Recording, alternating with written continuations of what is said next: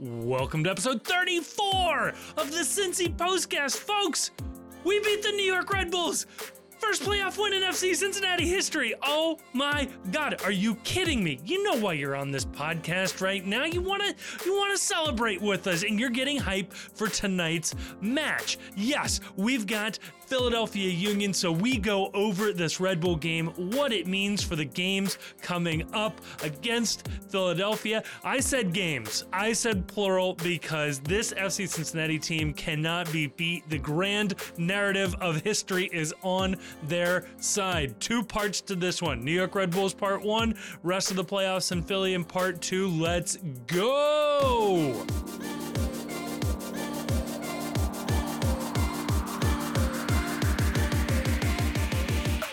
Oh, and joining me, of course, you already know who is here. Are you kidding me? On this celebratory postcast, we've got the Chief, we've got Grayson. I mean, let's get this out of the way first. Grayson, where did you watch the game? At a brewery in Pittsburgh. Hey, Chief, where did you watch? On my phone. I watched the game from a golf clubhouse in Batavia, and then also on the back nine at Elks Run for the Pride's Honor Flight golf outing. And I want to take this moment right here to point out that since the postcast started, FC Cincinnati is undefeated in playoff games. We have never failed to make the playoffs in a season the postcast has recorded episodes. So if you're listening out there and you just want to start clapping along with listening to the podcast with us right here, you're welcome. Everyone else out there, you're welcome. I'm as excited as you are for what we have brought to Cincinnati by starting our little corner of the internet right here. Grayson, do you want to take a victory lap and take responsibility for FC Cincinnati making the playoffs as well? Absolutely, I do. I mean, look, we came out hot out of the gate. We said we should be expecting playoffs this year. Yeah, we said this team's good. We put our money where our mouth is, so to speak.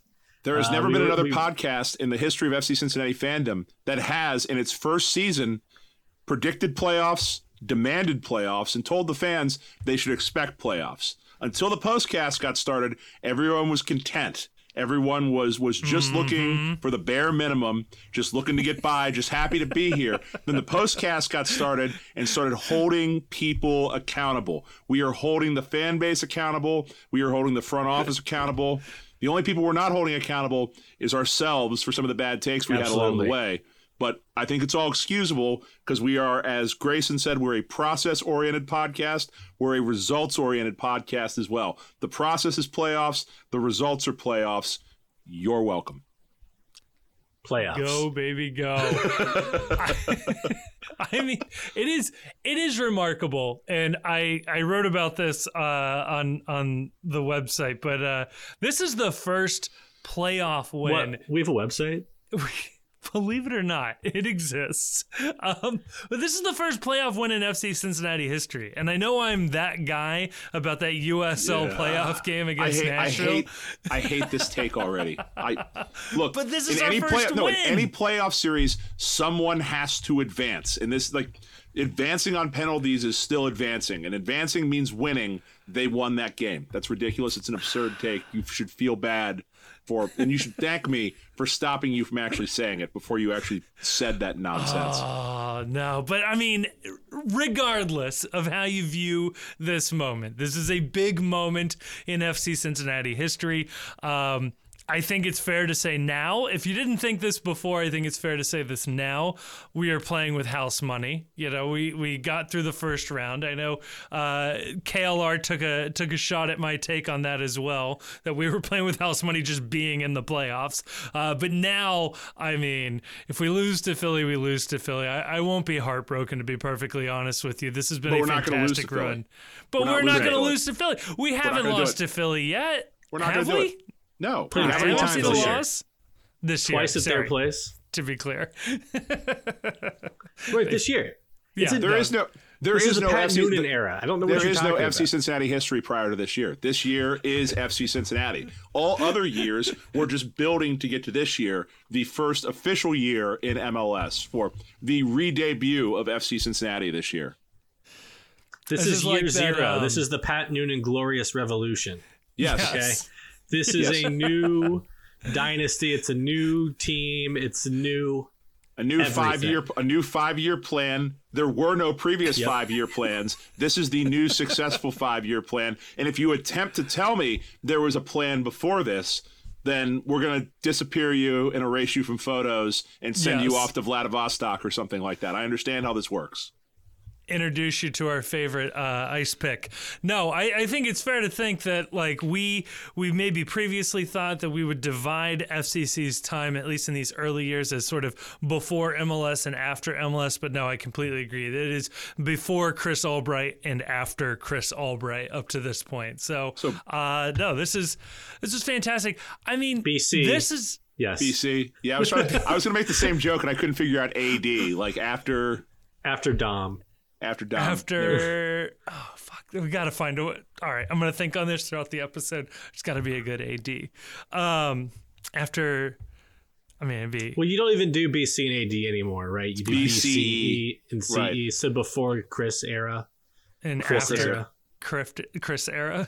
The Chris era and then the before the Chris era. Okay, that's really funny to me. Like the way that they tried to sneak over the switch from BC and AD to like BCE and CE.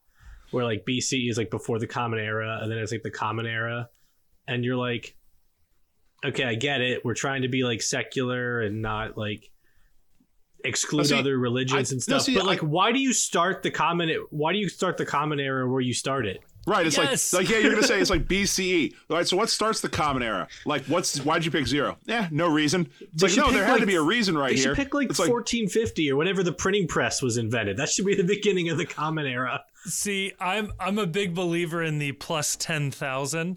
So if you take like all of human history, we can more or less date the first construction of buildings to about 1,200 years ago. So if you just add 10,000 to any given year after AD, that's the year. So we'd be in 12,022, and that's just the year. 12,020. That's great. And our birthplace is like the start of the human species that we know. That's easy. This actually just, there was a minor controversy that erupted online over the fact that, so like this is in Star Wars fandom. If you're online and you talk about like Star Wars movies, all of the fans use BBY for before the Battle of Yavin, which basically means like before episode 4. And in the new show Andor, they actually like made that dating system canonical, that like it actually says that the year is 14 BBY, which is like, why? Just make a fucking number up. You can just say it's the year 2349, like Star Trek 0.6, like whatever. Right. It's a fucking sci-fi show. You don't have to have a before and an after anything. I haven't watched this show, but it's the fantastic. Battle of Yavin hasn't happened yet, right? Right, no. So show... how do they know it's 14 BBY? No, it's just unless the Battle of Yavin is like going to be an inside job or something. Which I mean, hey, spoilers. There's a guy on like Coruscant hey, man, in the Aldo Imperial hasn't office. Even been blown up yet. Right, it's like, hey, why did we BBY? What does that stand for? Oh, before the Battle of Yavin. What happens at the Battle of Yavin? My parents are on Yavin. What are you talking about? So, like, should I tell my family member, my uncle that's working on the Death Star, should I tell him to get like a transfer or something like that? Because it seems like there's something you're not telling me right now. Hey, Chewie, this is your cousin. All over the inside. It's a Chewie, this is your cousin. X-wing fuel can't melt steel beams. Oh my God, so good. So playoffs. By the way, one more. How about that Red Bull game, huh? One more thing. I just made me think of this. Do you guys know like Gary Kasparov, like the chess guy? Yeah. Yes. You know, he subscribes to like a conspiracy theory that like the Middle Ages they didn't happen. First of all. Okay. That so there's like an extra start that they just threw in like an extra. They made up 800 years in the timeline because the purpose was to like center history around Western Europe and to sideline Russia. So wait, like there was just like that they didn't happen, or that they took a lot longer and we were just sort of stuck in a time loop, like that one episode of Star Trek with Kelsey Grammer. They just didn't happen. Just that like we're actually in the year like 1500 or something. Well, so, that the evil historians just threw in like an extra 700 years in order to try to like minimalize like Russia's just play this out. So like suppose that I'm going to Europe this spring with my in-laws and I'm visiting a castle in Edinburgh that was very clearly built during the Middle Ages. What would his explanation be for how this exists? It was built like 700 years earlier than your calendar reads. Yeah. So what year is it really? I think like I 1500 can see, or something. Because there is, I think, like 3 or 4 days. It's been a while since I've dug into this. There are like 3 or 4 days that had to be made up in the switch from like the Julian to the Gregorian calendar. So there is like a leap at one point going from one calendar to another. I guess his argument is rather than just like a couple of days for a rounding error, it was 800 years. So if that's true, then like we really still might be on the Mayan calendar where 2012 is like the end of the world, right? Like we still it hasn't there in happened that yet. one. That's a great point. Although thankfully, I think we're still hundreds of years away from it happening in this timeline. So I think we're good. Yeah, we're good. Right. And if I'm good, then I just don't give a shit about anybody else. That's just how I roll. If an asteroid's going to hit in 200 years, what am I really going to do about it? You know? No, we got a thing for that now. We just shoot a rocket and we crash it into the asteroid and everything's going to be okay. I saw that all over social media. We've averted the apocalypse and Bruce Willis was not required, so. Damn. Or even giving the robots Bruce Willis's job. This is rough. Man, that is rough. Red Bulls, huh? That was a playoff game. Yeah. So like, no. Am I wrong for just thinking like this was? If you strip away all the fact that it was a playoff game and that this was for winner take all for all the marbles, this was actually a somewhat routine FC Cincinnati victory. I mean, they followed the script, and that was that they played pretty good defense. New York only had that one like wonder shot from outside the box that was a great strike, but that goes in probably one time out of 20 when you take it from out there. And then Vasquez scores. Lucho makes a PK. I mean, this if you were going to draw up a formula for how FC Cincinnati was going to win this game, it would probably look very similar to that. Like hang around, equalize, and then Vasquez has a moment of brilliance on a incredible ball from Santos and a very clean finish. And then they see away a very routine 12 fucking minutes of stoppage time. Yeah, so I think you're right that's like this is like kind of a repeatable formula for beating the New York Red Bulls, and I want to point out that a big difference between why this game in New York ended differently from the other 2 games in the season was Pat Noonan had Sergio Santos on the bench to turn to kind of give him something different. And actually, on the podcast last week, we and Pat all said, they need something different, and Sergio Santos provides something different they didn't have in those other 2 games. And Noonan must be a listener, because in his press conference, they asked him about the Sergio substitution, and he said, well, we needed something different. I'm going to choose to believe that makes him a listener. I don't see any problem with that logic. That works for me. But something that was not so routine about it was we conceded first and came back and won on the road. So that was like kind of new. Yeah, I mean, it's new, but I mean, it's also a product of the fact that like conceding isn't the big deal that it used to be, because the defense is so much better than it has been at any point in the history of this club, to where you don't have to worry quite so much that like a 1 goal is going to spiral into 2, is going to spiral into 3. They've got some veterans like Cameron and Miazga on the back line. Wobodo, doing his Wobodo act in the midfield. And, it's a lot harder now with this team. Like, I know Chicago got away from them in that last game, but I think there were some extenuating circumstances that they learned from. I think that was the game they needed to play to understand what pressure truly felt like. But yeah, it's like they have a calm defense, and I'm not as worried about going down 1 as I would have been if this game would have been played a year ago or even 6 months ago.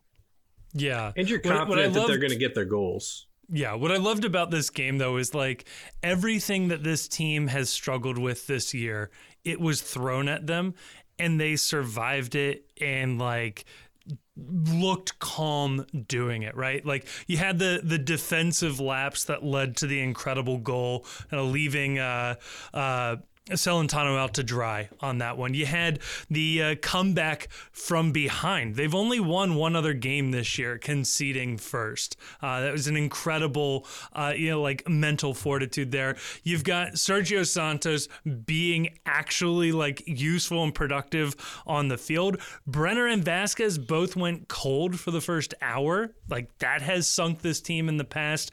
Lucho scores a penalty. He missed his first two, least we forget, and he has been kind of shit at it until the last couple times. And then this is a team that has struggled with defending a lead and defending a lead through added time, and they pulled off both of those with the 12 added minutes. Just insanity. So like lest we forget too, they also, if you want to talk about playing the greatest hits of Cincinnati this year, they also had a penalty called back by VAR, like in the first half. Or a goal called back. Goal off the set piece, off camera in the second half. They had a goal called back by VAR. So, like, really want to talk about the greatest hits of 2022. It's everything that this team has struggled with. They had to deal with this in this game, and they did it, like, just perfectly. And it's just insane to think of the growth that this team has kind of undergone this season, from that 5-0 defeat in Austin to now of like where Noonan is as a manager, where this roster is. I mean, it's all credit to Noonan and Albright. They made the right upgrades and Noonan made the right substitutions. I have yet to find anybody who thought it was a good idea to pull Brenner for Santos when that happened. I don't know what you guys felt like, including but I Brenner. Felt like that was a terrible idea. I questioned it. I put a tweet out. I'm not going to delete it. I'll eat it. Like I was clearly wrong. I just thought it was early, right? Yeah.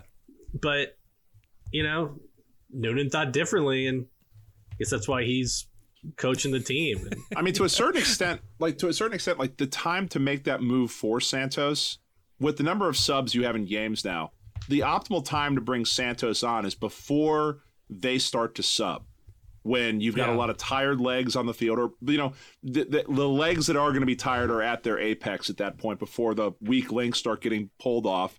New York hadn't fully gone into bunker and play to hold the game down mode yet, and it was, the timing was it turned out to be perfect, and maybe there's a takeaway there, that the time to deploy that sort of speed and that sort of game changer is probably 5 minutes before you need to. Like, I think that if we would have gone another 5 or 10 minutes, it would have been, you need to change the game. Going a little early and changing the game just a smidge before they were expecting it, I think paid a lot of dividends in this result. And I mean, that was also before we knew that we were going to have, again, and I can't stress this enough, 12 fucking minutes of stoppage time, which I will, to my grave, I will bemoan the injustice of the idea that New York could time waste, flop around. Like, I think the one guy, I forget who it was, who, he died 4 times in the field and came back to life. Yeah. And it's like, okay, I get from the official's point of view the idea of, hey, you're wasting time, we're going to make it up on the back end. But if you're an official and you're trying to punish this team for fucking around, why do you let them have the earned benefit of, you wasted 12 minutes of time in the game? Probably should have thought about that and considered the possibility you might need those to actually score. Sorry, you don't get all 12 minutes because you caused all 12 minutes thinking you were just going to kill this game off. Like, to me, if I'm an official, like, the stopwatch gets a little heavy or a little light at that point when you caused all of this delay and now you seek to benefit from all of the delay you caused in the match. You made a tactical decision to slow the game down. You got burned on it because you conceded twice. You shouldn't get the benefit on the back end too. That seems like bullshit to me, and I will forever believe that's bullshit. Yeah, I can't disagree, although, I said to my wife, because she was like, how much time is left? I'm like, well, it's almost over, but there's going to be like 12 minutes of stoppage time, and there happened to be 12. I mean, it just felt like it was going to be a huge number because of how Red Bull was approaching the game. And the thing is, like, you know, like kind of under the rules, there was 12 minutes of time wasting, and they kind of have to give the 12 minutes. But I think the solution to it is something needs to happen with the way that Red Bulls approach games. Like they can't. The refs need to stop being so gullible. Yes. There needs to be why can a goalkeeper get a yellow for time wasting, and why can't a ref judge you are time wasting as an outfield player? You're also going to get a yellow for time wasting for rolling around and pretending to be hurt. I don't buy it. Here's a yellow card. It needs something. Nick Hagglund got a yellow for essentially time wasting for kicking the ball, which, you know, I thought that was like kind of bang bang. You know, like the ref blew the whistle. Hagglund was about to kick the ball. He continued to kick the ball. Man, I thought that was a little tight, especially with what they let people get away with. But yeah, like Lucchinius goes down after that play in the box. Like, if you're not going to call a penalty there, and I don't think it was a penalty, then go ahead and give him a yellow for simulation. That is forever my annoyance that they won't do that. And this is true in all of soccer, and I understand that, like, you know, you can't. People get mad when you propose rule changes, but like at a certain point, if you can't carry on, a team should be forced to sub you out. Like if it's your third time going down for treatment, the match official should step in and say, this player is too injured to continue. He must go out if he has to go out for treatment one more time. I love a TKO rule. That is such a good idea. You got 3 visits in the same half of the medical staff, you're out. Like, you are clearly unfit to play professional soccer. Try again next week, buddy. You would have to like exempt like situations where they're nothing. Where they're you exempt fouled. Nothing. Like if you're like tough it out, fucking like other sports, like people are limping up and down the court or doing whatever. If you are too hurt to continue, get the fuck out of the match. We'll give you 2 times where you can be helped off the field to go seek medical attention. On the 3rd time, for your own good, and also so this game can hurry up and get where it's going, you're out. And if you can't continue, you know what Red Bulls would do. They would two-foot everybody. They would say, all right, you 6 guys, you're just going to knock around Lucho for the first 20 minutes, and we're going to see if we can TKO him in this game. You know, there was like a old NES like World Cup soccer game. You guys ever play that? Oh yeah. Did I play that game? If you fouled the opponent enough, they would just be dead. Yeah, they'd fall down. They'd run out of HP. It was great. They would just fall down and just be lying there the rest of the game. And there was no card process in that game, so of course you should start fouling the shit out of everyone. Yeah. Now, I know I'm like the soccer purist on this podcast, but I have fully come around to this rule change, and I know the rules board that governs the rules, which is not FIFA, seriously considered this a few years ago, but I'm all on board. It is 30-minute halves with a clock that stops. So some guy falls on the ground, needs medical staff, you just stop the clock. We don't need to do this added time thing. We need to stop benefiting teams, or stop giving teams a benefit to flopping, benefit to time wasting, drawing things out. Like it's over. It's been gamed, and the only argument against it is tradition. And when that is your last and only argument, you've got a bad argument. It's time to move on. But if there was something that was incredibly cathartic, that they gave it their all in that second half to time waste, to be dilatory, and they got all 12 of their minutes and they still couldn't score. Like that was an excruciating stoppage time to watch, just because, you know, I'm expecting the inevitable where we always concede.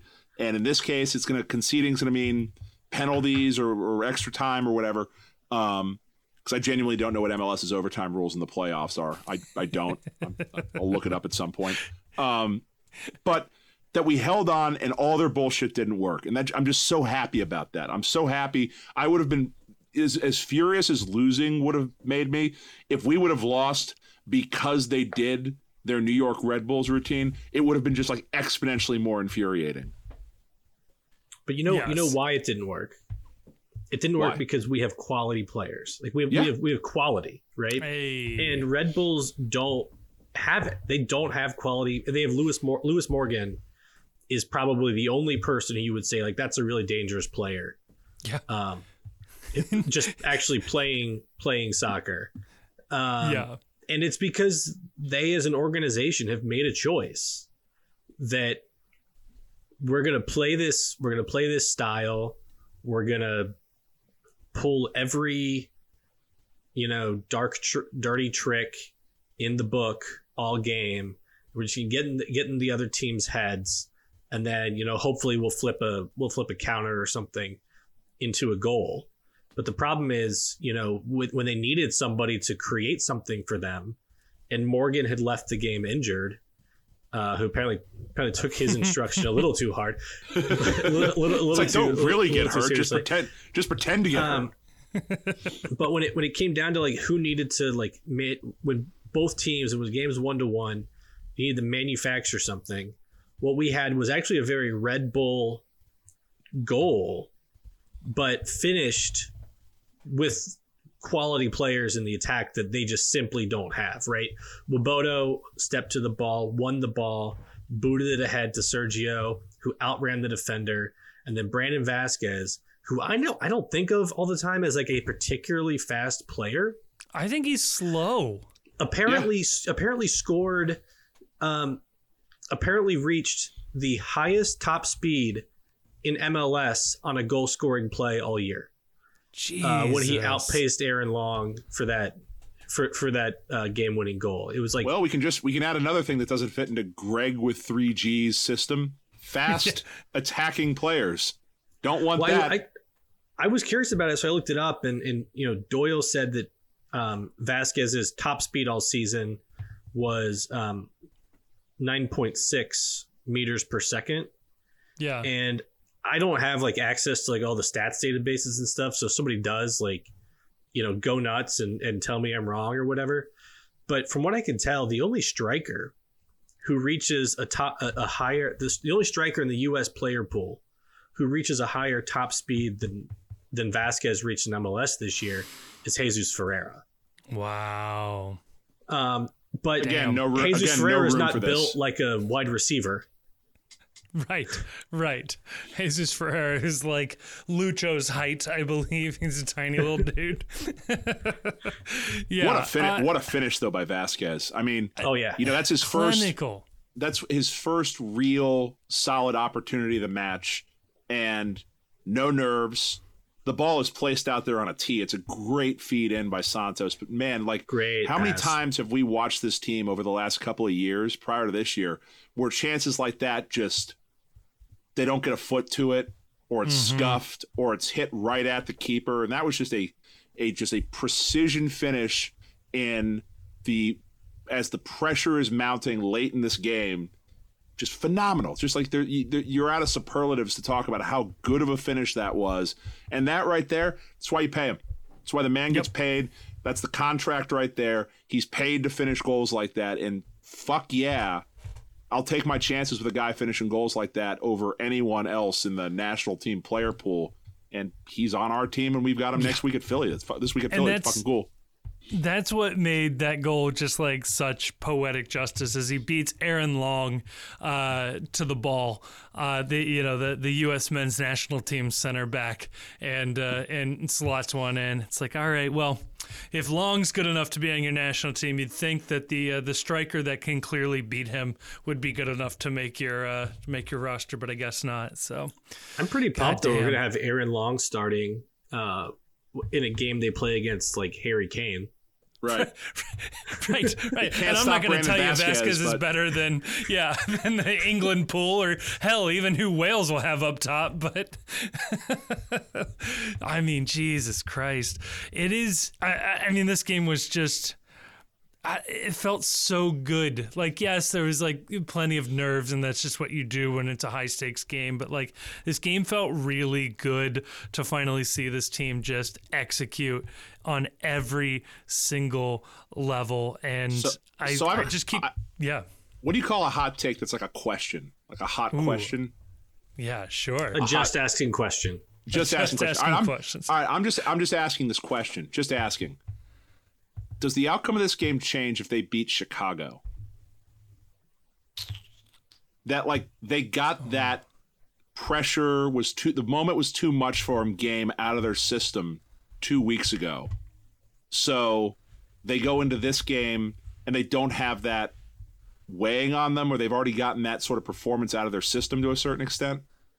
I'm trying to think. I'm just asking questions. If everything else stays the same, damn, I was going to say, do we host this game instead? But we would have just missed it, which might have radically changed how this would have played out.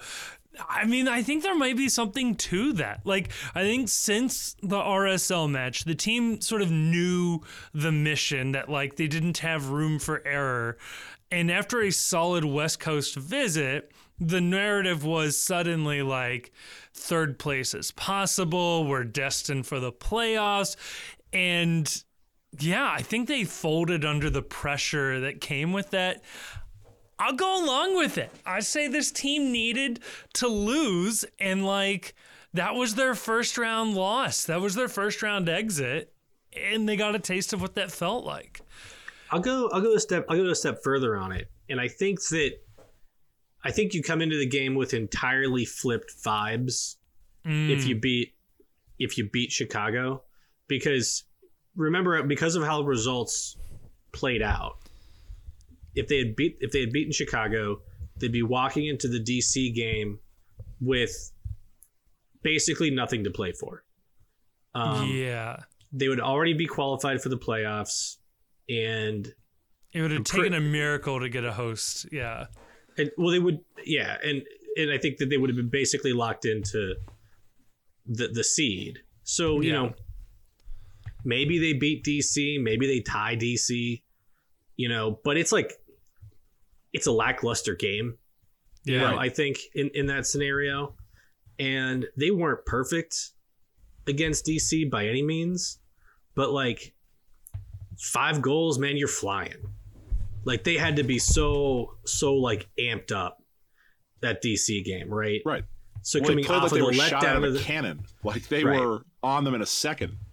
So coming out of the letdown of the Chicago game and just the romp they had in DC, I think that's like maybe exactly the kind of spirit that you want going into the playoffs. Yeah. Yeah.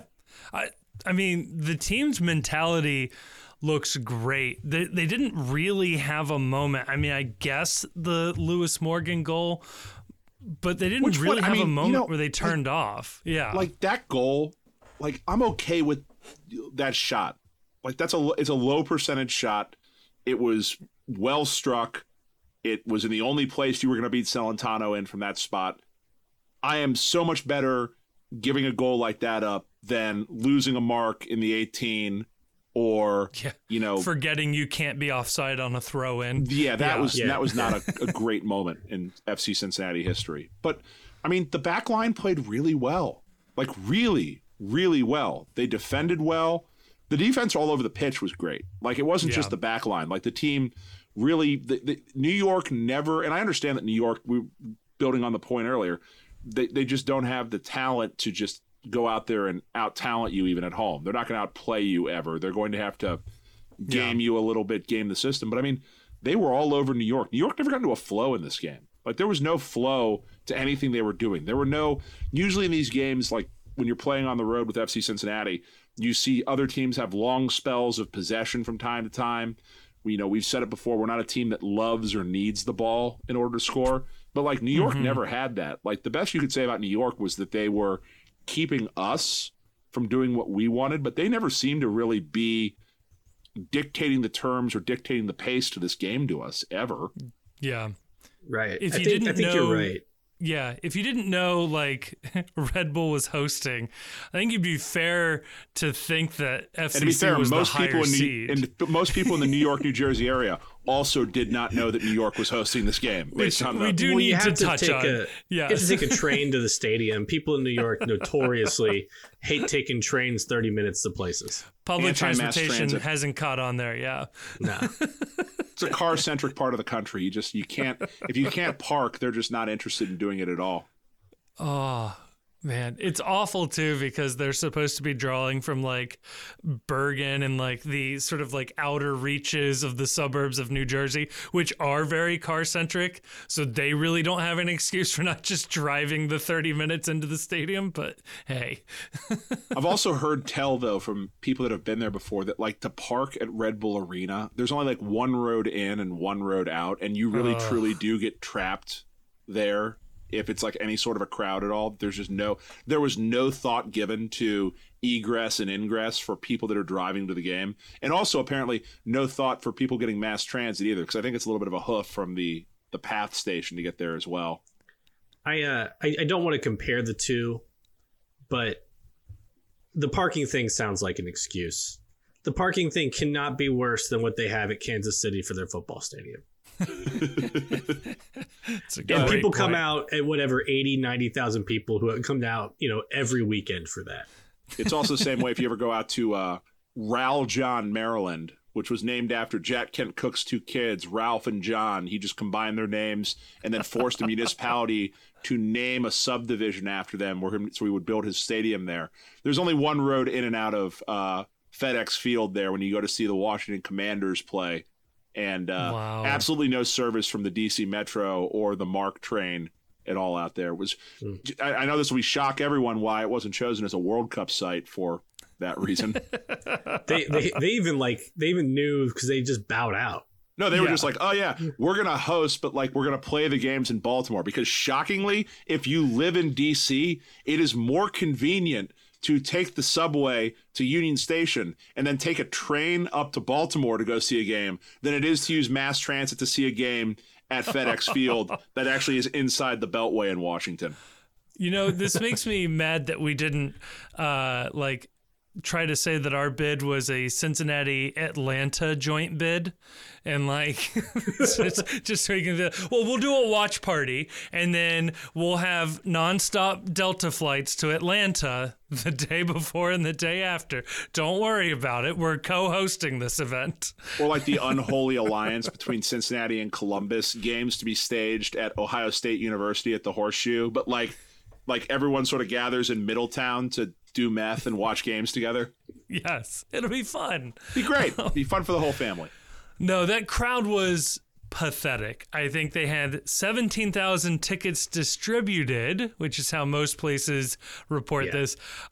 My estimate puts it closer to 8,000 to 10,000 of their best fans made it out for. I was just disappointed with the number of Americans at that match.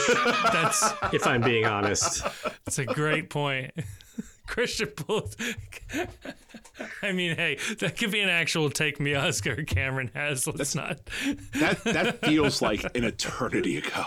That take, like Christian versus Cincinnati, that feels like legitimately another lifetime ago. Man. Look. So Vasquez, No, go. Sorry. I was just going to say, if Vasquez gets a call up to the Mexican national team, I'm submitting my one-time switch with FIFA. All right, that's just where I'm at with this team right now. The United States is my other team. So on Chief's point with the backline playing well, I want to make a special point to kind of defend our guy Alvis Powell. Please, a little bit. Yes. Please go off. Disparaged on the internet because I thought it was going crazy. So for people who didn't see this, who aren't who don't have worms in their brain and they're not just on Twitter, deeply online like the three of us, deeply online. So Matt Doyle, surprisingly, the armchair analyst, usually really kind of fair and level-headed and not annoying at all. He put out a tweet where he was like, he said something along the lines of, I've been saying all season how much better FC Cincinnati would be with just one upgrade. In parentheses, it's like, for the record, I think they will make several upgrades. And then he's like, but Alvis Powell has been a disaster in this game. It was something along those lines. I'm not reading it specifically. And I'm like, well, first of all, I've literally never seen him mention Alvis Powell in connection with FC Cincinnati. Also, beyond that too, like I've seen what a disaster looks like on this team. Yeah, right. Kamahilo Makocho was a disaster. Joe Chow was a right back. Was a disaster. What's the dude's name? Faith Family Football, the dude that can't run. Forrest Lasso. Forrest Lasso was a disaster with FC Cincinnati. So I went into his Twitter account and I looked up Powell and I looked up upgrade and I looked up Cincinnati and I found exactly one mention of Alvis Powell where he was just tweeting about Alvis Powell missing a shot. Nothing about like, you know, Alvis Powell being bad all season or FC Cincinnati really needing to upgrade at that spot. And whether you think they need to upgrade it right back is entirely beside the point right now. Okay. Yeah. And I've never heard him mention this on Extra Time. So I'm like, you're saying that you're saying this all year. Who are you saying this to? Your cats? No, he's on Truth Social. Like he's saying it to the other half of MLS fans we discovered a couple episodes ago. Big on Parler. Yeah. Him and Kanye. He's saying that to Yee. You know, I keep saying to my man Kanye that Alvis Powell's got to go. He's not it. Apparently Kanye has like 5,000 followers on Parler. If that tells you how big that platform is. He's supposed to be buying it, I believe. Right? Yeah. But, so anyway, so Alvis Elon Powell. Musk owns Twitter. Kanye owns Parler. When do we start a social media account? Gary? Give me a weekend, man. Gary Social. Gary Social. So, yes, Alvis Powell lost the ball kind of embarrassingly in the box, right? Yeah. But, like, he gets into really, really good positions going forward that defenses have to deal with. You know, like, yes, he, like, loves to take those shots from outside the box, and he's terrible at it. Yeah. But you know what?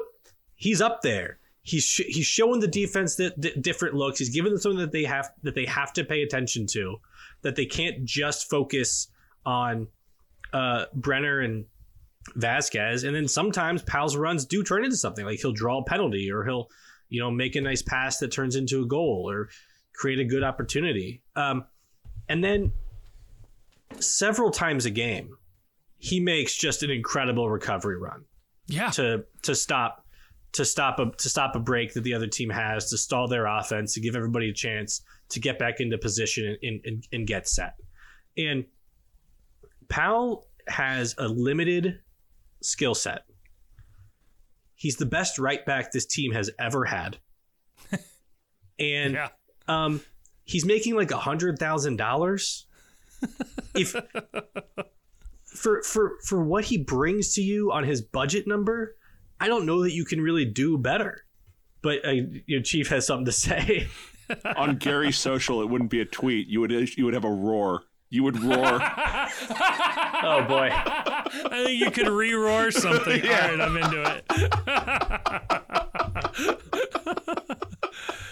So Grayson, I think it's a fantastic point. No, I actually was listening to what he said, and it's like part of what like Doyle doesn't get is that, like we talked about it last week, is that like what is Alvis Powell? The floor is so much higher than what you're used to. Like, is he limited? Yeah, but like what he does really well, and like he does really competently, and like that's what you need. Like in MLS, everyone isn't going to be a fucking superstar. Everyone's not going to be great at their job. All you're looking for is for a guy like Alvis Powell is don't embarrass me when I throw you out there to play. And if you can do something really well, like have like one or two things you do better than most people at like that wage level, that's a massive win. That's why this team's in the playoffs, is because Albright identified someone like Powell where I can get reliable play at a low salary number And I'm not going to get embarrassed by the dude. He's not going to fuck up and, shit down his leg. That's all you're looking for. We had tons of people that shit down their leg whenever we put them out there. Powell's fine. He's absolutely fine. I don't understand the take that he is a problem. It's also worth pointing out that Nick Hagland is the center back that is working closest with him on that side of the field. And they work well together, and that they're both sort of chaotic defenders that are really good at like ridiculous athletic plays and making like just these heroic tackles and incredible recovery runs when maybe they shouldn't be. And it works well there. Like, I'm not sure if Powell with Miazga would work, because Miazga would be expecting some certain level of competency, whereas like Hagland can adapt to whatever Powell throws at him. It works well. The fun thing about Powell is, if Powell is playing this role and playing this, you can go spend a shitload of money to improve the spot that Junior Moreno is playing in. You can spend a ton of money on that spot and get a truly impact player right there. Or you can spend a ton of money upgrading where Barreal is if you don't like what Barreal is doing. Like, they don't all have to be great. Competent is such a win at MLS. Like, the best teams in MLS, they're competent everywhere, special in some places, great in others. Like, just avoid being bad. That's the goal. Avoid a bad player on your roster. Even with the right back position, Gaddis is making more as the substitute. So if Gaddis is making like twice as much. Right. Like he's been... If you could just upgrade that spot and have two guys fight it out for the starting role, and that's Powell and whoever you bring in to replace Gaddis, then you have something there. But it's not like, of all of the positions on the team, I've even seen this from fans. They think like right back is the weak spot. It's like the last thing you upgrade in an MLS team. Like, if anything, you think like, do we have a kid on FCC2 who can play right back? Because we could save a couple of bucks on Powell's salary and find another spot for that. Like, that's a place you might actively downgrade to improve somewhere else. So I was listening to that's all that. Yeah. I was listening to I think the new allocation disorder today. And they were going out of their way to trash some team, Toronto, for having like a ton of money invested on their outside backs. Right. And they were like, this is a terrible place to spend all your money. Right. It's a known thing in MLS. It's like, that's like the luxury piece. And it's why like Matarrita might be looked down upon by a veteran MLS front office of like, it's a lot of salary from that guy. We couldn't just make him a left winger or something like, yeah. So anyway, my conclusion on it is I think he's a liar. I don't think he's been saying this about Powell all season. I don't think he watches half of our games. I think he saw Powell, make that kind of clumsy play and lose the ball in the box, and was like, I'm going to make a take out of this. Right. That's it. Which, I mean, if there's, fair enough. Respect who that, like, you're in, who among us hasn't made a take out of, less? And also, it's like, he's got to generate content somehow. And maybe he just wasn't paying attention. It was like, I haven't said enough about Cincinnati recently. Here, I'm going to throw this out there and see what happens. Right. I mean, the one thing to criticize Powell for on that play, like, yes, he's a professional soccer player, probably shouldn't lose the ball in the box at his feet like that, virtually unchallenged. My criticism is he gives up on the play, and Vasquez goes and wins the ball and then makes a desperation cross that actually kind of turned into a chance. But it was frustrating to see Powell just give up completely. That's where I think criticism is very valid on that specific play. But what are you going to do? It's MLS. Eventually some guy, as you always say, Chief, some guy making $100K or less is touching the ball, and your multi-million-dollar attacker can't do it all the time. We proved that last year. Yeah. Isn't it fun though to be talking about this after a playoff win? Yeah. This is I don't even, it's like I don't know what to do with my hands. Like, we won a playoff game. Like, that still hasn't, like, it still hasn't sunk in yet that they advanced. And if you want something that's really kind of fucked up to think about, this team is 3 wins away from winning MLS Cup. Jesus Christ. They're 2 wins away for playing for it. Like, that's... Look at us. Who would imagined? Right here. It's incredible. I think we accused Albright of punting on this season earlier. Sure did. On the pod. I mean, if this is what punting looks like, I mean, I understand, and KLR called this out perfectly. You don't want to look to the future while this run is happening, but I will say in this moment that it's hard not to get excited about the future given how much we know that this team was hamstrung going into this season. So I think you have plenty of reason to feel optimistic. Future's now. Yeah, but I mean, this is the team also, we've got.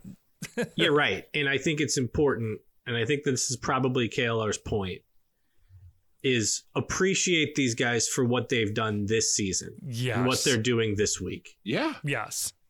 And it's like appreciate them for what they're doing, and also realize that like every game that these guys play might be the last one they play in an FC Cincinnati uniform. And there's going to be some people, I think, Kevin, you posted this somewhere that I saw, so I'm going to steal this take from you. Please. This is the first offseason where we're going to be sad to see some of these guys go.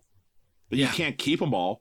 And, like, we're not just getting rid of bums. Like, all these guys, even the guys that, like, we've been dogging on a little bit, where it's like, they're probably going to move on. But, like, let's talk about Yuya Kubo. Comes in, extra time, and has probably, like, puts the game away. Like, I would compare it to the running back that fights for an extra 2 yards to pick up the first down so they can knee the clock out. But, like, he has that tackle at the end of the game that breaks up the Red Bulls' clear last possession, and then he himself gets fouled, draws a free kick, and it's the last play of the game. Like, walk-off tackle at the end of that. I was screaming, foul him, just screaming at the top of my lungs, just as soon as they got that breakaway. Foul him, foul him. This is the time to take your yellow, foul him.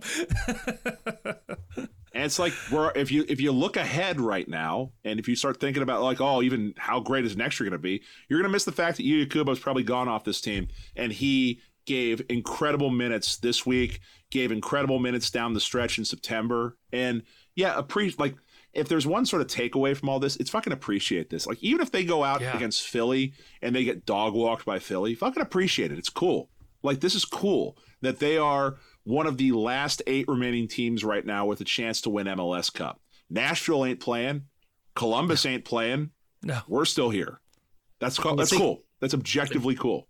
And you think about it, like guy like Yuya Kubo, it may not feel it, but he's been on the team just about longer than anybody else on the tean. Just him, Alan Cruz, and Hagelin. Alan Cruz. Vasquez was signed around the same time. Vasquez and Kubo were signed in the same offseason. So, like, there's a few guys on this team who have really been through the shit. and to see, Kubo, like, Kubo and Hagelin and Vasquez, they were in the Ron Jans karaoke club, and they have come around to now see this. They've seen about as worst as you could possibly see in Major League Soccer, and they are still putting it all out there. Like, I don't think you could complain about Hagelin's limitations, or you can say like Kubo hasn't been the offensive player that we've expected him to be, but you can't say anything about the effort they put forward. And you can't. And it's why I've been like, it's been so cool for me. Like, one of the cool things over the last couple of weeks has been to see the fan base turning up at the airport to welcome this team home. Yeah. It's a thing apparently isn't something that you see in a lot of MLS cities. It's something that, and it's more associated with the NFL, I think. MLB, or even to a certain international leagues. Like, it's huge in Mexico. The airport greeting of the new signing, the airport greeting of the team. It's a big Mexico thing in particular. And it's cool, like, to see all the fans lining the fence line at Lunken Airport when the team flies in. Like, it's a neat black thing. Yeah. And it's. I remember I was commenting to a friend of mine when we were watching the game together a little bit at before the golf outing started, and it's like it's cool to me that this city never gave up on this club. And now is the fervor still at the same level that it was from year 2, year 3 in USL, where it was really on the ascendancy. I mean, clearly not. It's not the same, but it's still there. You still see tons of people wearing gear. This week alone, I've had people, like, I'm sure we can all relate to this idea of being the FCC guy where you work. Yes. And people are back into it. And like, you don't just start showing up at the airport if you're a bandwagon fan. This is a fan base that has been, as much as you want to talk about Yuya Kubo being through some shit, it's a fan base that's been through some shit. And It's cool to see so many people that stuck with this club and are now kind of reaping the benefits and reaping the feelings of seeing this club succeed at a high level. And it's just more fodder for the take of just enjoy this. This is really, really cool. And you don't, like, next year's not promised to anyone. You have no idea what's going to happen. You have no idea who's going to be here, who's going to get a huge bid from Europe, and we've got to sell, or injuries or whatever happens. And there's Bengals. Tons of, Yeah, the Bengals are the perfect lesson of this. The thought was, we lost the Super Bowl, but that's fine. We'll upgrade the offensive line, and the Bengals will roll the NFL next year. And they did exactly that, and the offensive line looked worse. And every single game this year, win or loss, has been super tight. Right. Look at the Reds in 2012. Like, they're in the playoffs. They are up 2 games to nothing on the Giants. They get swept, and you think, it's okay. The core is still in place. They never win a playoff game from that point forward. Enjoy this. You never know. The moment chooses you. The time chooses you when it comes to sports. You don't get to pick your window all the time. And you should approach, if you're a fan of this team, I really do hope you're approaching every game as if it's the last. And I hope that you're approaching every game as if it's just the next step towards winning an MLS Cup winning season, where you're going to wish you enjoyed all of these games way more. I think no matter win or lose, everyone will wish they enjoyed these games way more. It's fucking cool. This is fun. Yeah. Oh, completely agree. Also, the last few times the Post has tweeted it out, so check the Twitter account. We like to post the flight info, where to get to Lunken ahead of time. I know a lot of people meet up at Streetside Brewery beforehand, so if you're not sure, if you have a general window, maybe head over to Streetside while you wait. Which is a good advice in general. Streetside's pretty good.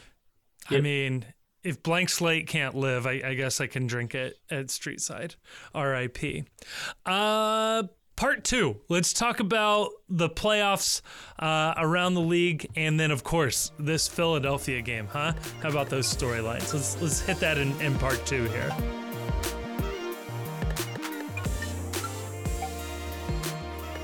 Oh, we're back. Let's do it. This is MLS playoff time, and I mean, Grayson, it's got to be a rough time of year for you. You might even feel compelled to watch multiple MLS games in a single day. How has the postseason treated you? I mean, I've been watching. I haven't watched every minute of every game, but I've been watching. I think most of the playoff games, and they've been decently enjoyable. If I was an RSL fan, I'd feel pretty hard done by a penalty given late. That was rough. I did fall asleep during the Minnesota DC game last night. Yeah, that's not DC, fair. FC Dallas.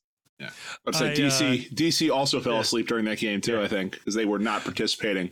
I actually turned that game on just for PKs, which I can't recommend enough. Just don't watch an entire game and just flip on when the PKs start.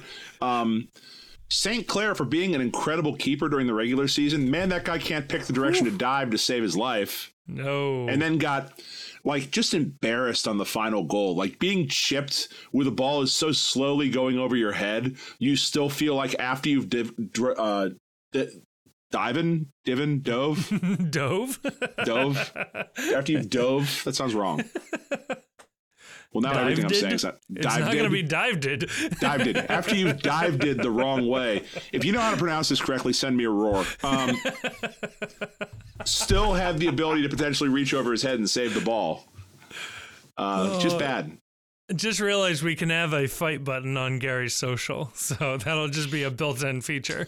So yeah, roar and then fight right next to it. It'll be like a sword, a little sword up in the air. You just click the fight button. Oh my God. So good. No, I thought that was, I mean, all of the games I think have been really good. The Austin game was just insane in how unable Austin was to beat a 10-man RSL. Funny enough, I mean, watching those penalties as well, the entire time I'm watching Brad Stuver just look like an absolute stud on every single one of those kicks. And I just have to keep reminding myself that Stuver's the one that GB scored against when we played the Crew in the Open Cup. I will never be able to take him seriously or even respect him. Say we face them in MLS Cup final, I just won't be able to respect him knowing that GB put one past. It's really hard to unknow the fact that a guy on a free from the Kazakhstan Premier League undressed you in a Open Cup game. Oh, 1-2 headers to beat him. Oh, so good. I don't know about you guys, but the New York City should be, I think, fined or not allowed to play home matches until they can find a soccer stadium, because that game again was just awful. The camera angles are awful. The fan experience looks awful. I'm really, I was, not that I wanted to play in Miami, but I was just really, for the sake of the sport, hoping Miami would have beat New York City. It was bad look. I just can't get over the fact that, like, it's the MLS playoffs, and for no reason at all, you are putting a game up being played in a baseball field in the driving rain in a mostly empty facility up against Monday Night Football. And I understand it was an atrocious Monday Night Football game. I don't understand why the Denver Broncos keep getting primetime games. Right. It must be a joke that they're all playing on us just to see. Like, Roger Goodell's motto must just be, fuck it, you'll watch. Yeah. But, yeah. Because I did. But why would MLS just take the L like that? Why wouldn't you put a game on Friday night? Why wouldn't you start the playoffs on Friday when you have no competition instead of playing on a Monday when you're going up against the NFL? That just makes no fucking sense at all. Or if you're going to be New York City and you're going to do that, have them play noon on Friday in a baseball stadium so nobody sees it. It's a day game. Just like hide the fact that this game is happening on a baseball stadium. It's a businessman special. Yeah. Right. Oh, it's in a baseball stadium. You're telling me they're not used to a weekday, midday game? Like, come on. That would be fun.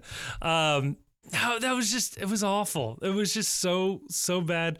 And of course, like, NYCFC looks really fucking good doing it, so that makes it even more annoying. So at least Higuain's last game as a professional soccer player is in the driving rain at Citi Field, losing to a meme team in Miami. So that was, or to New York City. Sorry, excuse me. Right. A minor league soccer team in New York City. So lovely. I'm curious. New York has to have the best home field advantage in all of MLS, right? Like, just the ability to play on that small field, like, has to be the biggest. I feel like they pick players for their ability to play on a small field. Yeah, that makes sense. Like that goal that the first goal that Miami conceded was like just the ultimate NYCFC goal. It was a ball played long on a short field where the long ball gets you exponentially closer to goal than it would anyplace else. It was two defenders that were collapsing into space because the pitch is so narrow that spacing gets all screwed up. Both of them whiff on the ball, and it's a free run in for a goal. Like, they are built to play that way, and it's why I really, for the good of the sport, I hope Miami just runs them out of the building, or Montreal just runs them out of the building. Yeah. Just do that. I would rather a Canadian team, fucking Canadians, win an American league than watch New York City win anything. Yeah, and I mean, the Montreal crowd looks really hype. I was so happy to finally see them get a primetime game. That's like MLS's forgotten team, their forgotten market, and so it was nice to actually see a decent time slot for them. And yeah, like that crowd looks fun. That would be a fun environment to go play in later this year. Objectively the hardest away game to make in the Eastern Conference, which sucks. It is true. Yeah. But we got Philly And Grayson, I think you pointed this out on Twitter when we tied them 1-1. The one where Jonathan Tannenwald said they completely outplayed us despite not winning a single relevant statistic in that game. We were without one Lucho Acosta and started Tyler Blackett on the back line. Should SEC fans be, what, I don't know, scale of 1 to 10, how confident should an FCC fan be walking into this game? I think you should feel good about it. Yeah. I mean, Philly, you're the season. You're not who you are, like, over 1 or 2 games. And Philly, I know they didn't win the Shield, but they scored the most goals and they gave up the fewest goals. They have a ridiculous goal differential. It's like twice as much as anybody else in the league. It's like 48, 49 or something ridiculous. Yeah, 46. LAFC, the next closest with 28. The next closest after that is 16. So yeah, it falls off pretty quickly. So I don't think I'm not taking it personally that I'm seeing, you know, folks saying Philly's favored or that Philly's expected to win this game, but I think you should feel good about it.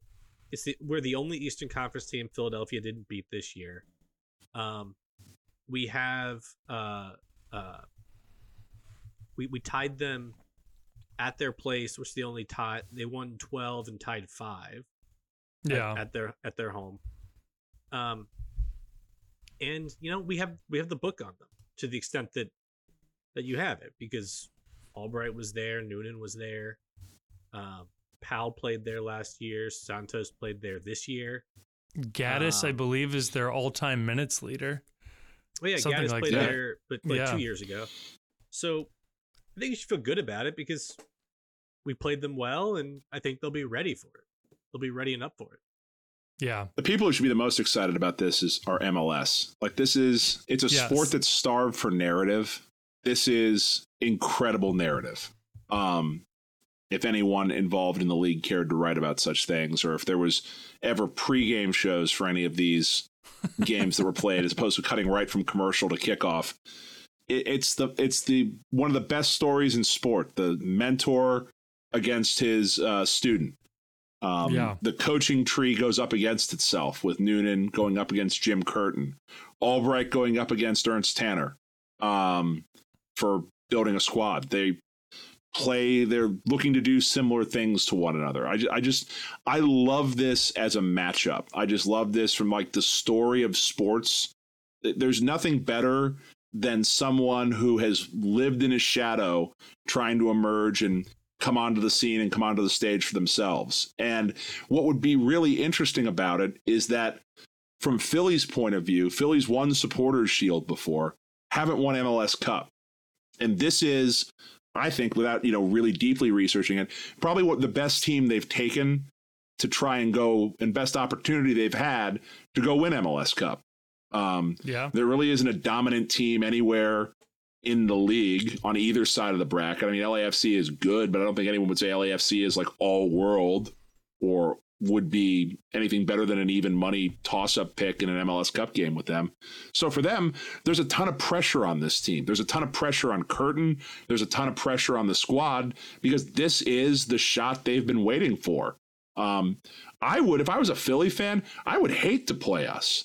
This would be like the last team I would want to see. I wouldn't want to see Pat Noonan hungry to try and show his mentor that, hey, maybe you taught me a little too much. I wouldn't want to see a team that is literally playing with house money that they didn't expect to be here, where the weight is on you as the number 1 seed to go out there and win this game and win MLS Cup. This is a nightmare matchup for Philly. They may well end up winning, but fuck, I would not be sleeping soundly if I was a Union fan going into this game at all. Because beyond all that too, like this offense that FC Cincinnati has, they can go win a shootout. Like if everything else is going wrong, this offense is capable of putting up 3-4 goals in a game. We've seen that happen before. So and they put 3 past Philadelphia. Like there isn't a team left in the Eastern Conference that FCC hasn't scored 3 or more goals on. Like this offense is fantastic. And yeah, I think it's an interesting clash of styles as well, because we talked about this on the last podcast as well. It's like the promise or the storyline, the narrative, the premise of the Chris Albright pitch is do what you did in Philly, but we'll give you more money. So your highs can be higher as long as you can guarantee us a floor that is about that level. And well, it's only been 1 year and he's only been able to turn over part of the roster, and FCC certainly doesn't have an academy anywhere close to Philadelphia. We do have guys like Brenner and Wobodeau who are just outside of the price range of Philadelphia. I'd even throw Miazga in there. I don't think Philly was a reasonable target or a destination for Miazga. They don't spend that much money on guys. So it'll be interesting to see like if our star power, I'll say, can shine through here. And it might actually kind of, as good as Philly has been, and they're incredible season-long, team, because they have that incredible depth to draw on from their academy. But when it comes to these knockout rounds in MLS, it's normally your star players that are deciding these moments. And I think if FCC were to win this, it would go a long way to sort of disproving the Philly model that so many people have come to see as dominant. I think that'll be an interesting narrative to watch. So I've seen a couple people say a couple of things, and one is, and I'm not taking anything away from Philly or how good they are and what they've done this year, but people seem to be discounting the fact that FC Cincinnati played them really well during the season. And I listened to Pat Brennan, our friend. He was on a Philly unofficial fourth co-host. Yeah, yes. He was on a Philly podcast today, and the host was saying, well, they kind of feel like they that Cincinnati didn't deserve to win those games, that they gave those games away. And I'm like, Vasquez manhandled their center backs both games. Yes, and I think so.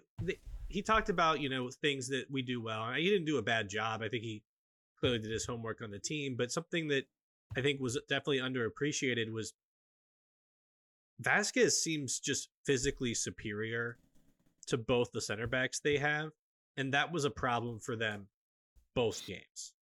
Yeah. And, we got Powell from them. We got Santos from them. Clearly, Philly thought they were expendable. Both those guys were starters for them in the playoffs last year. Yeah. So, these aren't, straight cast-offs. And I think that's another thing that I've heard is Philly saying, oh, you take our cast-offs, our rejects. And I'm like, well, that's incredibly disrespectful to they all Pat seem Noonan. mad to lose Santos. Like, if he's a reject, they all acted the wrong way. So I think that's just incredibly disrespectful to Pat Noonan and Chris Albright and what they've accomplished here. And it's not like Philly is the only place Pat Noonan ever worked. I mean, He was an assistant for Bruce Arena. He coached at a few different teams. Yeah, he most recently coached at Philly, and he knows their. He obviously knows Jim Curtin really well and knows that team really well. But the idea that Philly made Pat Noonan and then cast him off, I thought was just stupid. I mean, Albright and Noonan have probably played with half of the coaches in MLS at this point, as teammates or national teammates. Correct. They were at Philadelphia last. And yes, I mean, this is the problem when you become a really good team over a long period of time, is that you get your guys poached, and those guys have a reputation that is built up, fairly or unfairly, that makes them attractive candidates elsewhere. Again, looking back at the NFL, how many of Bill Belichick's coordinators got hired as head coaches just because that they were Bill Bill Belichick's coordinators, and they were all uniformly bad. Panned out. They were all bad. Romeo Crennel was terrible. Josh McDaniel was terrible. Charlie Weiss was terrible. All of these people have been terrible. Like terrible, and then came back, and then we're seen as good coordinators again. Like, interesting. I guess Vrabel's pretty good, but Vrabel played for him. I don't know if Vrabel coached for him. That's a good point. I think he was an assistant, like a position coach for a hot second. But yeah, I mean, you can't say that, like, yeah, I do not like saying that this is Philadelphia's doing, that Philadelphia made these guys. Completely agree. Like, these are seasoned pros, and if it wasn't going to be Philadelphia, they were going to be Red Bull guys, or they were going to be Kansas City guys, or Galaxy guys. Like, that's where their Dom careers Kinnear were. isn't a Philly guy. Right. He's not a Philly guy. Dom Kinnear is like Kenny Arena's not a Philly guy. Coach in MLS history. Yeah. Right. Yeah, and Kenny Arena is probably, I don't know, probably the next in line for a head coaching job. Like, this playoff run, sad to say, is probably getting him somebody else's job, maybe Houston, I don't know. But, like, yeah, Columbus. Fuck, that would be so sad. I know, right? I don't want to hate him. I like him. Actually, he strikes me as the kind of guy who'd take over the Galaxy at some point in the near future. But yeah, it's. I don't think Donnie's going anywhere. I don't know, man. That's such a dysfunctional team. I think we gotta use all that money we make from advertising on the Post website. That wherever Kenny Arena goes, we got to go interview him in person and redo the interview. Yes. So hopefully someplace more exotic than Columbus. Yes. Every single one of us are recording to our phones, recording with a tape recorder. There's too many backups. Like an actual cassette recorder. Like, you'll be able to hear the hiss in the background as the tape is recording. I always wanted those big silver ones with like the 2 tape decks in it with the stick microphone that you have to carry around with you that's plugged into it. That always felt like real reporter shit. So, I think you can probably buy one on eBay for like $5 now. I don't think they're very hard to find. There's like a Bluetooth version of it now. Yeah. Or it's like ironically big to look like a tape deck, but it really doesn't have a tape player in it. Just hipster. It's got like a solid state drive in there that holds like the entirety of every recorded piece of radio of all time in it. Yeah. Do we want to predict this game? See, I was about to bring this up, the idea that, like, I really have a hard time seeing how this game is going to go. Like, I was over in Indiana today doing some business, so I threw a couple. I was doing this earlier too. I threw a couple wagers in on the game. So, like, the wager I ended up going with on this game is, what'd you do? Well, I've got an emotional hedge of I got Philly on the money line with a little bit of money, but Smart. I've also got FC Cincinnati on the money line and Brandon Vasquez is an anytime goal scorer. On a parlay that it's going to pay me out a nice little bit of money. And then I always like to have at least one fun, ridiculous bet. And my ridiculous bet is exact score victory, FCC 2-0, the most dangerous win in soccer. Anytime goal scorer Brenner, anytime goal scorer Vasquez. And if that one hits, we're all going out for a really nice steak dinner because that's going to pay your boy a little bit of money. I was looking at those. I really like the where they give you 3 scores, where it's like the final score will end 2-1, 3-1, or 4-1, and I'm like, that feels possible in either direction. Right. I almost put some money on Philly on that one, the Philly 2-1, 3-1, 4-1 win, just because like I feel I don't see us getting shut out. I think if we get shut out, it's because the game goes 0-0. And goes all the way through that way. Time. Yep. Like, I don't see Philly. Philly's really good. They're really, really good. And they've got a hell of a lot of firepower. But it's important to remember about Philly that, like, the majority of their goals were in a couple of those 5, 6, 7 goal explosion games.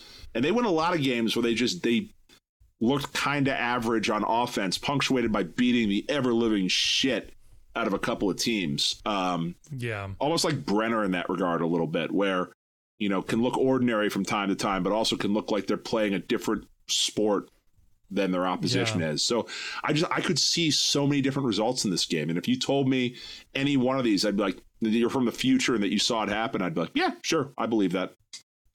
I think a key matchup in this game is going to be Kai Wagner versus our the right side of our defense. I mean, Pal gets forward a lot, which means he leaves space behind him a lot. Wagner has something like 15 assists this year from left back. Like, so Nick Hagman's going to probably have to do a lot of work there.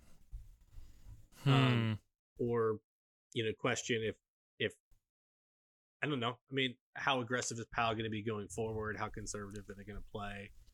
How's Nick Hagman going to do? I think we still leave a lot of space in front of our defense a lot because we push so many guys. Yeah, forward. The press is so high. Yeah. So there's going to be a lot expected of the back three. We didn't have Miazga against them in June and only gave up one goal. Only gave up one goal when they came here. Yeah. And put up 3. So we clearly have a plan.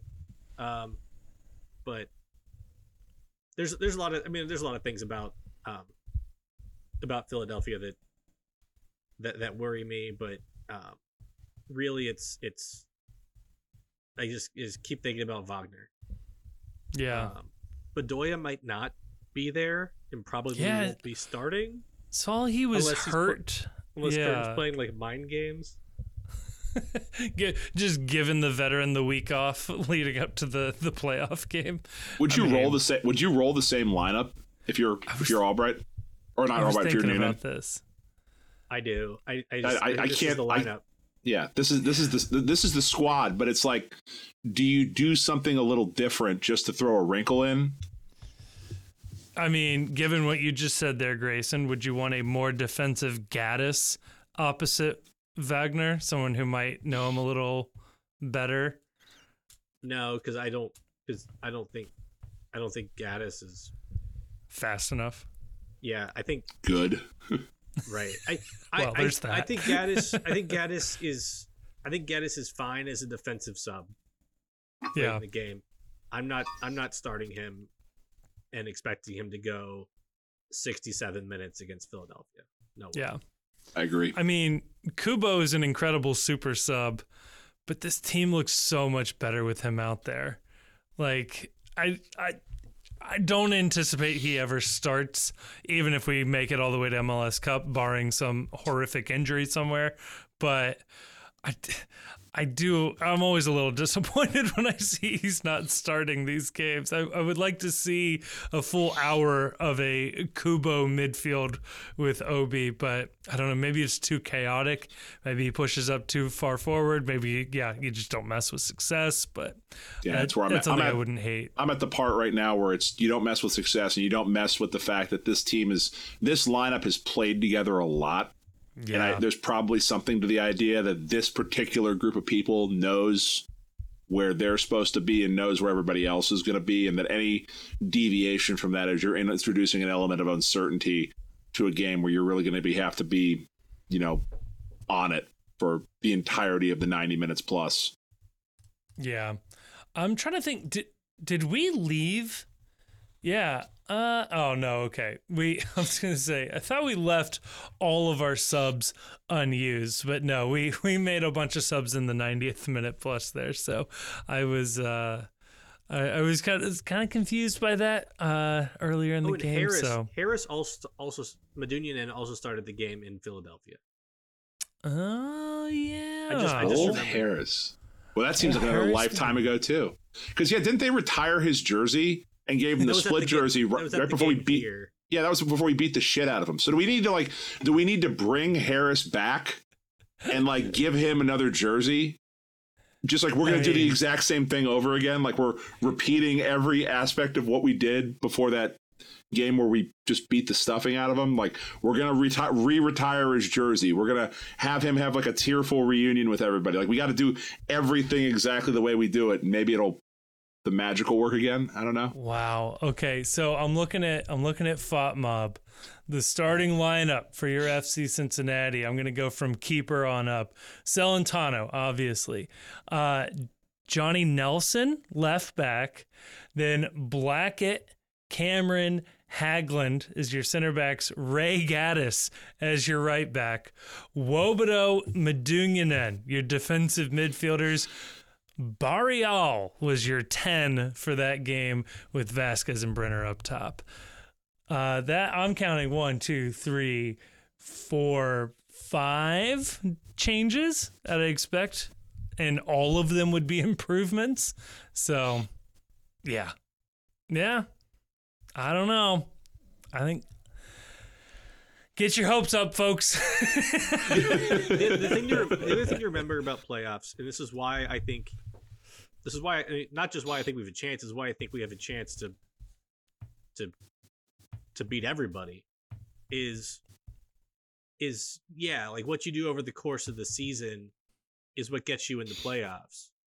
But who you are in the playoffs is not who you were day one through the end of the season divided by the number of games you played.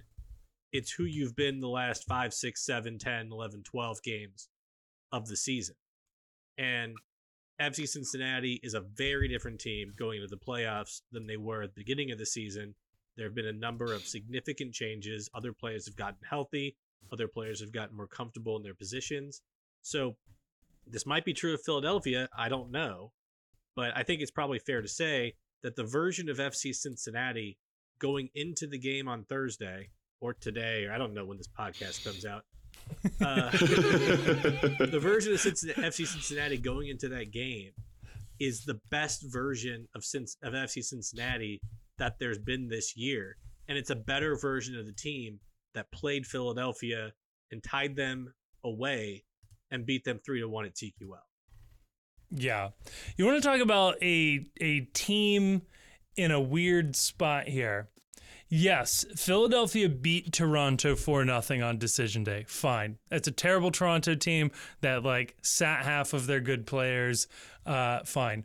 The game before that, Philadelphia lost to Charlotte 4-0, giving up was that all 4 goals to one Daniel Rios. All right. And before that, they drew Atlanta 0-0. Or no, 0-0. So, I mean, it's not like Philly is some incredible juggernaut. Now, I'm just going to completely ignore that they beat Orlando 5-1 the week before that. That doesn't fit my narrative here. But Philly's struggled towards the last couple of games of the season. They kind of pissed away a shot at the Supporters' Shield and almost lost the top seed to Montreal. So I don't know. I'm just going to continue to hype myself up. And I also, it's the pressure is on Philly. Yes. Home field advantage throughout the playoffs, number 1 seed. The pressure is on Philly. And I don't know. I can't pretend to know what a world-class athlete is thinking, that the pressure is always on, I guess. But I have to think that there is if this team can hang around in this game, not even be leading, but just hang around, I have to think that Philly team, that Curtin specifically, might start seeing some ghosts a little bit. And you know what I would instruct all the players to do? As I'd go find your counterpart. If you're a center back, go find a Philly center back before the game, shake their hand, and just politely mention how much you make a year. Because all of our guys are making twice as much as their guys, and just immediately start getting into their heads. Have Tyler Blackett introduce himself to the best center backs in the league and go, "Hi, I make twice to 3 times as much as you. I won't be playing. I'm not even on the game day roster. I don't know why I traveled." I thought you were going to say, you go into the stadium, you find the biggest guy on the field, and you kick his ass. Right. And just punch it. No way. That was a long-standing take I had about football, that if I was coaching a team that was in the Super Bowl, I would have the last player on the roster, whoever that person is. If there's a 52-man roster, I want guy number 52. And I would, on the kickoff, I would elect to receive. And I would have that number 52 guy on the kickoff team. And his only job is that as soon as the ball is kicked off is to run at their kicker, take his helmet off, and just bash him in the knee as hard as you can. And that way, if it comes down to a last-second field goal, you have taken out their kicker, and you are already at a statistical advantage in a close game. He'll get ejected and probably banned for life, but you just set him up with like a nice charges. You quietly get some cash to him, take care of his family. I mean, flags fly forever, and as long as you're never implicated in paying this guy off, I mean, fuck, like how different would Super Bowl history be if every coach had tried that? No Adam Vinatieri at the end of that game that the Patriots win to set off the Tom Brady dynasty. There may not be a Tom Brady dynasty if the helmet bash technique had been employed. How often does that happen before people just stop being willing to be kickers? Right. You probably see the elimination of the kicker before anything else happens. And then it's okay, don't threaten me with a good time. We've fixed the problem in sports, which is that nobody likes kickers. Nobody likes kickers in the NFL. You've made the game better. I mean, I would say kicking positions in general. Get rid of punters and make every team go for it on fourth down. That's way more fun. It's just infinitely more fun. So congratulations, you've invented competitive Madden. Yes. Way more fun. Oh, man. I'm going to say FCC wins this, all right? I'm just throwing it out there. I think FCC wins this one. I couldn't tell you the score, but I think we score more than them, and I'm happy with that prediction. 2-0 goals from Brenner and Vasquez, and it's a FC Cincinnati shocks the world, and I make a lot of money. Okay, I'll say 3-2. Two goals by Brenner, one by Miazga. Ooh. I like that. I like the multiple Brenner goal take here. I like that because I feel like that seems to be something that hasn't happened yet that needs to happen. Is that the Brenner goes off in a playoff game? Like if it's like, the gang buys a bar, it's Brenner goes off in a playoff game is the title of this next episode. I would love that. Could you imagine a Brenner hat trick in like the MLS Cup final? Oh my God. in the first 20 minutes. And it's just not fun for anybody else after that. All right, so I know the move when you score in soccer is you take the kit off and you throw it up and you reveal the sports bra with all the analytics shit on it. If you score a hat trick in MLS Cup final in the first half, you've got to drop trow and flex at the center line, right? You just drop trow and flex right on the crowd. This is it. I make a show of it, just like pants straight down, arms up, and just shout at the crowd. Oh my God! And then you got to build a statue of that later on, and it's really uncomfortable for everyone that visits your stadium when it's like the biggest moment in our team's history is a man standing at the center line, pants down, arms up, just taunting the crowd. Oh my God.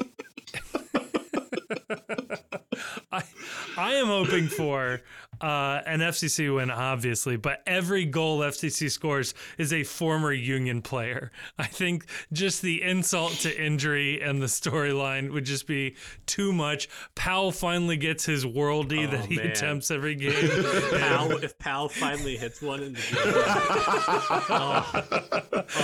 game. Ray Gaddis scores a header from a Santos cross. Oh, it'd be incredible. It is a game entirely made up of goals that no one celebrates. So it's a 2-0 FC Cincinnati game with Santos scoring one off a deflection because he clearly never intends to score goals. No. He can't. If he's trying to score a goal, it's not going to work. But it's off a deflection for Santos, and then Powell scores his goal, and it's just like it's so good. Everyone refuses to celebrate. We're just too classy for that.